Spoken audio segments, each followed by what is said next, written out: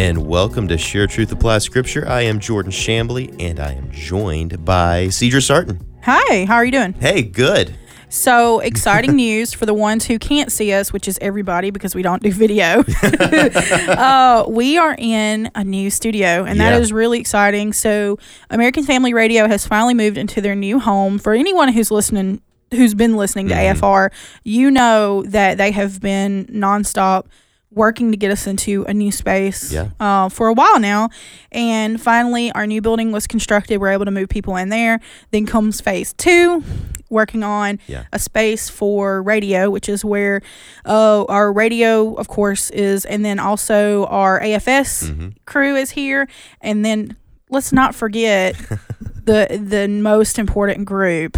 And I'm not saying this just because I'm not saying this just because one of them's here, but our American Family News. Yes. And so, of course, that means we've got Chris Woodward in with us today. Thank you for the kind words about the news department. Chad will validate your parking. Exactly. So how are you enjoying the new space? Oh, it's great. We're not very far from this studio. I did get lost coming over here. I'm still trying to find my way. And so I'm just like wandering aimlessly with my pile of stories here. But yeah, it's great. We're really excited. And it's cool that we're all kind of connected now for a period of time. Newsroom was kind of off to its lonesome, and that had some advantages, but some disadvantages. You didn't get to see and associate with everybody on a regular basis. And then we were working out of a hallway during a temporary relocation effort, so we got to see a lot more people, and it was easy to grab somebody like, hey, I need your thoughts on this, or you know, can we record something today at 2? And today, after I did find my way over here, I've realized just how close this is to the new digs, and so it's going to be exciting to be over here and see everybody. Yeah, and I would agree. Like, for those of the listeners who probably don't know, probably haven't like visited AFA or anything, but for like as long as I can remember, as long as I've been here, there have been 2 buildings. You know, there's been like the original building, and then there's the newer building, and I always. Most of the time in my employee here, I was in the new building, and you never really realized how that separation of a stretch of street in between us, really affected work and everything. So it's going to be exciting now that most everybody's under the same roof. How that will affect how we work together. You know, we're just able to pass each other in the halls much more. I'm enjoying it so far. But yeah, it's exciting. Glad to be in this new studio. I will miss the old one, but I've got to say, this one's really cool. This one's really nice, and I'm not used to being exactly in the same room as y'all. When you're in the old recording studio, there's like a wall and a window between us. You are looking at me through there, and you're just in your own very special room. Yes, because since I'm sitting at the audio board, I'm sitting at the board most of the time or all the time, so it's nice to be able to like really.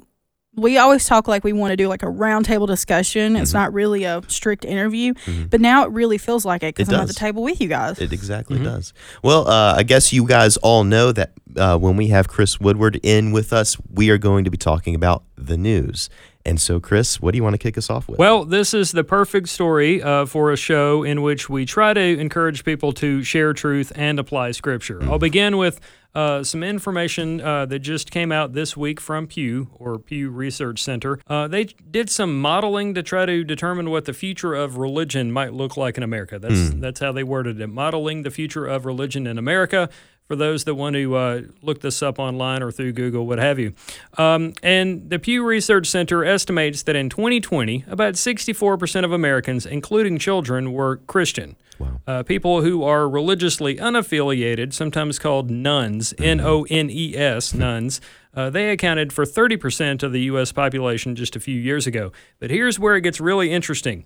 The experts there at Pew, they seem to think that in the not-too-distant future, somewhere around 2050, the percentage of so-called nuns is going to rise from the current 30% to somewhere between 34 and 52% of the U.S. population. Wow. To put that in other words, atheism may be the predominant line of thinking in Yeah. the not too distant future in the United States of America. Yeah.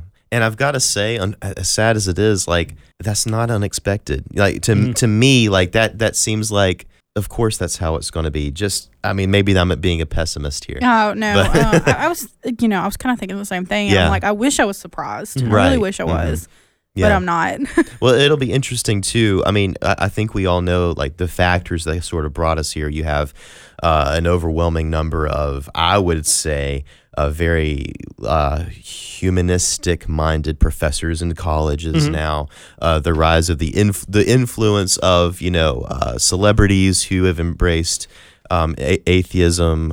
You have the popularization of very materialistic thought by brilliant minds such as Stephen Hawking and Carl Sagan, and you just have the legacy of those guys. As much good as they brought to us through scientific advancement, they also a lot of darkness as well into American philosophy. And so we see what's kind of led us here, but where is this going? How is this going to continue to affect us is going to be, I'm not looking forward to it. I see there's going to be a lot of darkness as a result of this trend continuing, especially as it goes over 50%. What will that lead us to do as a nation? What decisions will we make as a people? Just where will our nation end up as a result of this? Yeah. It's a good time to talk about this as well, I think, because fall, at least in my experience, is when a lot of churches and boards, they start getting together to figure out what the new mission or theme is going to be for the next year. And so, if you are a deacon or a pastor, pastor's wife, or just somebody in a church somewhere, and you've got it on your heart that you want to reach people, and we all should. This is something that you can present to your church leaders and those that make big decisions and say, look, we really need to figure out how to reach people. And I'm curious to see as to how Christians will go about evangelizing. Obviously we can still go door knocking, and many churches still do, and that's fantastic. Yeah, absolutely. But we still live in the COVID era. The pandemic may be over, but the fears are still there, and not everybody's a fan of getting a knock at the door. And that's really something that was around before COVID. So I think it would be interesting if we sat down and kind of figured out more ways to evangelize and try to reach people with the gospel. Obviously, social media is another tool. Facebook may not always be the best place to try to engage somebody, and certainly not Twitter. But there are ways that we can reach people, and I think we just have to be more consistent and bold in what we do through our articles, through our programming, through word of mouth. If you happen to be listening to this show, or you've read our articles on EngageMagazine.net, print those things out and share them with people. If you know a young person out there, and this show, for anybody that might be new to the show, we generally try to do millennials and Gen Zers. Okay, if you're a boomer, we love you. Please stay listening, yes, because you can help us reach more young people as well. And as we began the program talking about, Pew in the not too distant future thinks there's going to be a whole lot of unbelievers and a little bit of us. Well, you look at most of these studies and this research, though, is based off what people say they are. That's true. Yeah. They're not looking at what we know as Christians that we should look at, and that is, looking at someone's testimony and how they behave and things like that, like the signs that we're given in Scripture that point us to who's a true Christian, because there are a lot of people who claim to be Christian but are not, and because they go to church or for whatever matter, and then there are some who welcome sin into their church but still claim to be a Christian, and they'll even claim that the Bible's outdated. I don't understand the point of being a Christian if you're not going to go by the words, So those numbers, they may be a good indicator, but they're not always 100% accurate, because I will think that some of the ones that are on the Christian side of that often are not. And but if you look on the other side, you're not going to have people claiming to be atheist if they're actually Christians. That's true. Yeah, I think the main thing to gather from a research like this is not that there's a dwindling number of actual born again believers necessarily. It's just there's more people who are not affiliated with any religion whatsoever. And that is kind of a different situation where we're talking about, it's not necessarily we're looking at a decline of the church, is we're looking at a decline of belief in a higher spiritual reality at all. Right. Which has its own, people get to that conclusion through different reasonings, different means. And that all to say, I do believe that it is a great opportunity for Christians to really engage with individuals. So the responsibility for evangelism and rebuilding the spiritual foundation of our nation really falls on the individual Christian, and to have conversations with people that they already know. You don't have to go looking for a new atheist friend to make. You right. probably already have one, and they're probably a cousin or something like that. So start having those conversations and be very welcoming to them, be very open, and so to encourage these conversations, talk to them with how they got to the point where they are, address the concerns that they have with Scripture, and not only will that be good for them and hopefully bring them to belief in Christ, but also be good for you to strengthen your own faith. Yeah, that's a great point. And certainly if you have a relative who professes to be a Christian and they make statements that they don't believe the Bible, or they don't believe, if anybody ever says or begins a sentence with, I know what the Bible says, but it's not going to end well. Right. And, it's those moments I think we can seize those opportunities to be like, hold on now, So, if you know somebody that professes to be a believer and they're still making or expressing a lot of gobbledygook, that's your opportunity to set them straight, because they might get back on the right path and be able to share Jesus with a non-believer in their community or neck of the woods. Well, is there anything else that you'd like to talk about? Yeah, one of the other things, and this kind of plays into being a witness. We've talked about it before, and considering how the economy is going, we'll probably continue talking about it. Inflation, still a problem.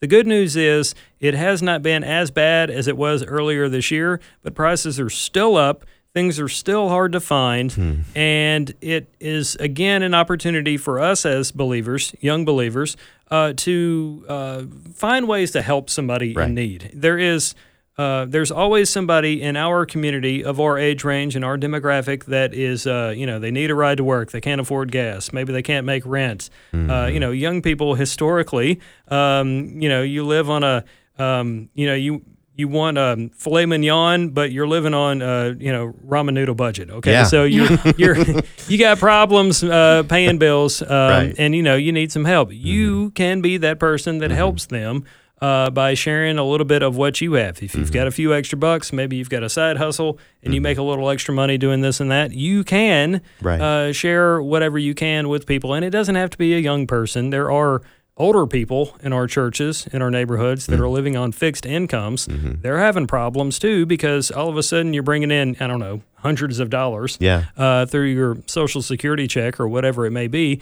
but you're expected to pay dozens of dollars more every time you go out and buy groceries. That is an opportunity for you to make sure they got the necessities. And if and when they do ask you, why are you doing this? Why are you being so nice to me? Perfect way for you to share Jesus. Absolutely. That's a great point to bring in, and I think it really ties in with what we were talking about before, the witnessing of Christians. And I think charity is kind of an often overlooked virtue that the Bible really commands us to reflect. But especially today, and something that I see a lot on Twitter, I see young people calling for, debt forgiveness, loan forgiveness, cancel rent, that kind of thing is out there, and then sort of the overall feeling towards Christians is they are uncharitable, they are capitalistic with question marks, or in quotation marks, like describing maybe a strain of greed or something associated with Christian theology or whatever. Now is a great time to prove people wrong.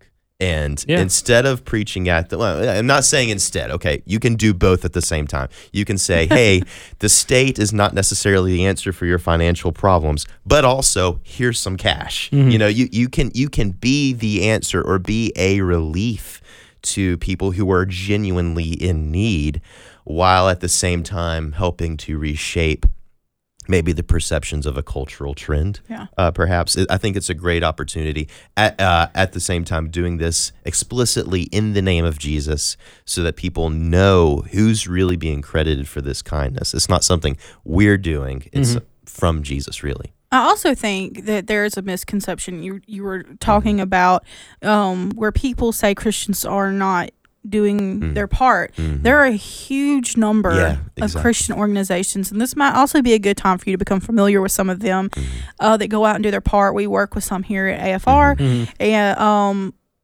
just to name one, 8 Days of Hope. I think a lot of people who listen know who they are, know who Steve Tiber is, and they go out after disasters, and they do a lot of disaster relief, helping people rebuild and clean up and things, and that's just part of what they do. And they've even begun, if you follow them on social media, homes for abused women, I believe. Wow. So, I mean, that's just to name one. And there are many, many others. And then you have people on both sides of the debate. You have people who debate on a big thing with abortion is that, well, if you want women to have these babies so bad, then you Christians need to step up and start doing things. They are. Yes. You're right. They are. Right. There are a lot. Yeah. And so when you have people are questioning that, that's a good time to have some on-hand knowledge of some organizations and be like, look, there are these organizations, and this is not just to prove you right, but this is a good place to steer you and other people if you're looking for help. Yeah, and talking about people that, Christians aren't doing anything, which is false. It could be that person is ignorant because maybe they only follow a select few news outlets or listen to only a certain amount of people, none of which cover pro-life pregnancy resource centers. Right. And this is not an effort to promote the news website that I work for, but just the many news outlets that there are out there that do cover these kinds of things. Christian Post is on top of this. Certainly we are AFN.net. You've got our friends and allies at Family Research Council. American Family Association does a lot of things in the way of promoting and helping pro-life pregnancy centers. Preborn, that effort that our ministry works for to help provide ultrasounds to women considering abortion. So even when you hear somebody perhaps unknowingly but still ignorantly say, well, nobody's helping these women, that again is something for you to say, oh, yes, they are. But then again, there are plenty of people who consider themselves a Christian, and they are sitting in the pews on, at church on Sunday, and that's good. I'm glad you're at church, but that's all they're doing. And this might be a time for you to consider what you can do. Yeah. Now, I don't want people to stretch themselves so thin that they don't. That their families suffer, of course, but maybe there are things that you can get, if you're like, I've got a wife and kids and like that takes up so much time. I'm like, maybe there are some things that y'all can do together. Yeah, sure. Maybe there's a food bank in your area that could use some help. That's something you can take your kids to do. Y'all can work together to collect cans of food out of your pantry that you're not using, or even go shopping for other ones and deliver them. There are things that you can do together to just kind of help people who are in need. Yeah, and that in and of itself is kind of a way to show your kids servanthood. Churches do stress that, but if people are only in church, 3 hours a week, and I'm assuming that's a morning, night, and Wednesday service. Some churches don't even do, through their own decisions, night and Wednesday service. So it may be they're only in church for an hour. And then you have all these other hours of the week that dominate your attention. So sometimes you don't even realize all these scriptural teachings out there, one of which is servanthood. So that's a fantastic situation. Another thing I wanted to bring in here, and it's not necessarily anything to peg off of a news story, but it's how much I think we take things for granted. We as Americans, and I say that because for those that might not have heard or read about it in the news, Jackson, Mississippi, our capital here in Mississippi, had some major problems recently. They had some flooding, but they also had water problems to the point that they could not get water out of the tap. They couldn't flush a toilet, all these kinds of things. Now, Jackson, infrastructure-wise, has had problems over the years with its water. Yeah. But when you add the flooding on top of that, it just made the problem that much more worse. It was so bad, and it's still bad as we're talking about this, but it was so bad that they were having to truck in water. There was a lady at my church that was trying to collect bottles of water for the Postal Service because postal workers were not able to get water to drink while they're walking around delivering mail. Most of the water bottles were already gone. Wow. A lot of citizens were picking them up because they need them too, right? And it kind of made me, as I'm thinking about it and talking about it on the news, it kind of made me realize how much we take things for granted, one of which is water. Yeah. Even in America, like people were having these kinds of problems, and we spend so much time talking about what this president or that governor said or did that, we just expect things to be there when we're not on Twitter or on air or whatever. And, you find out you've got neighbors and they're not very far from you without a precious resource, which is water. Well, I know right now, just you talking about that makes me think on my there's a little green box on my screen on my phone that you two can see. Not everybody can see it, but it's there. Yeah. That is a shopping list. And I know right now that as soon as I get off work or get a break, I can go up to Walmart and I can get everything on that list, no problem. Yeah. And I know that. I mean, I know there has been some days you go and like the great toilet paper shortage of 2020. There are things like that never happen again. Yeah, may that never. Yeah, that was not fun. But I know that I can run up to Walmart or other stores and get everything on that list, no problem. And then you have people in our own state who are struggling to get water, which is a basic necessity to survive. Yeah. Yeah, and I know that people listening might be like, well, there's nothing I can personally do to help the city of Jackson, Mississippi. Sure there is. Sure there is. Yeah. But I think that what that should keep us mindful of is the needs that are immediately around us, and knowing who your neighbors are, I think, and knowing what their needs are. Start in your church. I think a lot of churches do a really good job at keeping the congregation posted of needs within the congregation. My church says this: if there's a specific need, whether it's financial or even as small as Mrs. So-and-so needs somebody to mow her lawn, like they announce that from the pulpit. And you have the opportunity to fill that need. So if that's something that your church does not do, maybe you can take the initiative and introduce that. But as well, it's just you personally being mindful of the needs of your neighbors.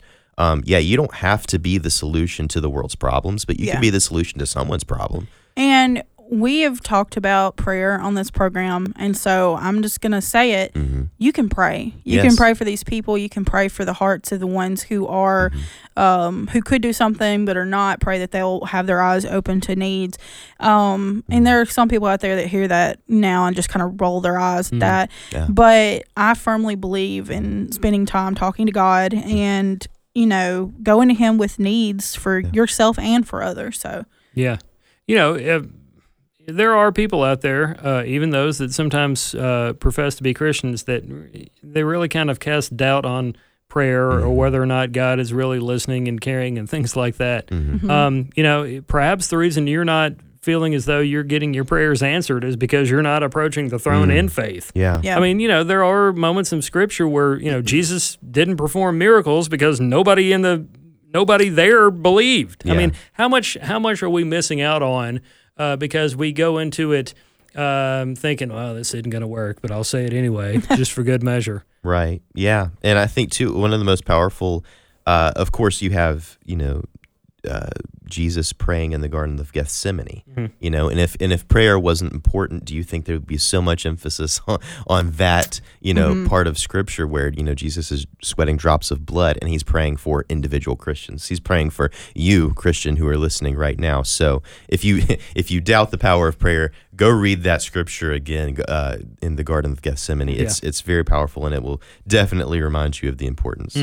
Well, with about 3 minutes Yeah, left, about 3 guys, minutes. is there anything else we want to talk about? Anything we need to cover? Well, I didn't really. I failed to explain why it is taking things for granted thing popped into my mind. We had the water situation that got me thinking. But then on top of that, we had the scare with like the rail strike, where the railroads and the labor unions weren't going to come together, and all of a sudden everything from food to oil wasn't going to be on trains, and here we are in Armageddon, and Jerry Bruckheimer is going to direct the movie and all this stuff. But we could still, like downtown here in Tupelo where the rails, and we always get caught there. Hey, actually, I'd be fine with a rail strike there in that particular location. Yeah, I was like that too when the threat of a government shutdown, I was like, can I speed on the trace? But anyway, it got me to thinking because, you just expect things to be there, even in America. And that's one of the things that's always stood out to me when you hear when you have, like, for example, my church has a missions conference every year, generally in the fall. Sometimes it was in the winter back in the day. But you have national pastors come in with evangelists, and they're talking about this and that. And they're so happy to have 4, like, wood beams and a metal roof. Yeah. And, and they're just trying to save enough money to have an old, worn-out Jeep so that way they can go up into the hills and get people to and from church and stuff like that. We are spoiled rotten as God's children.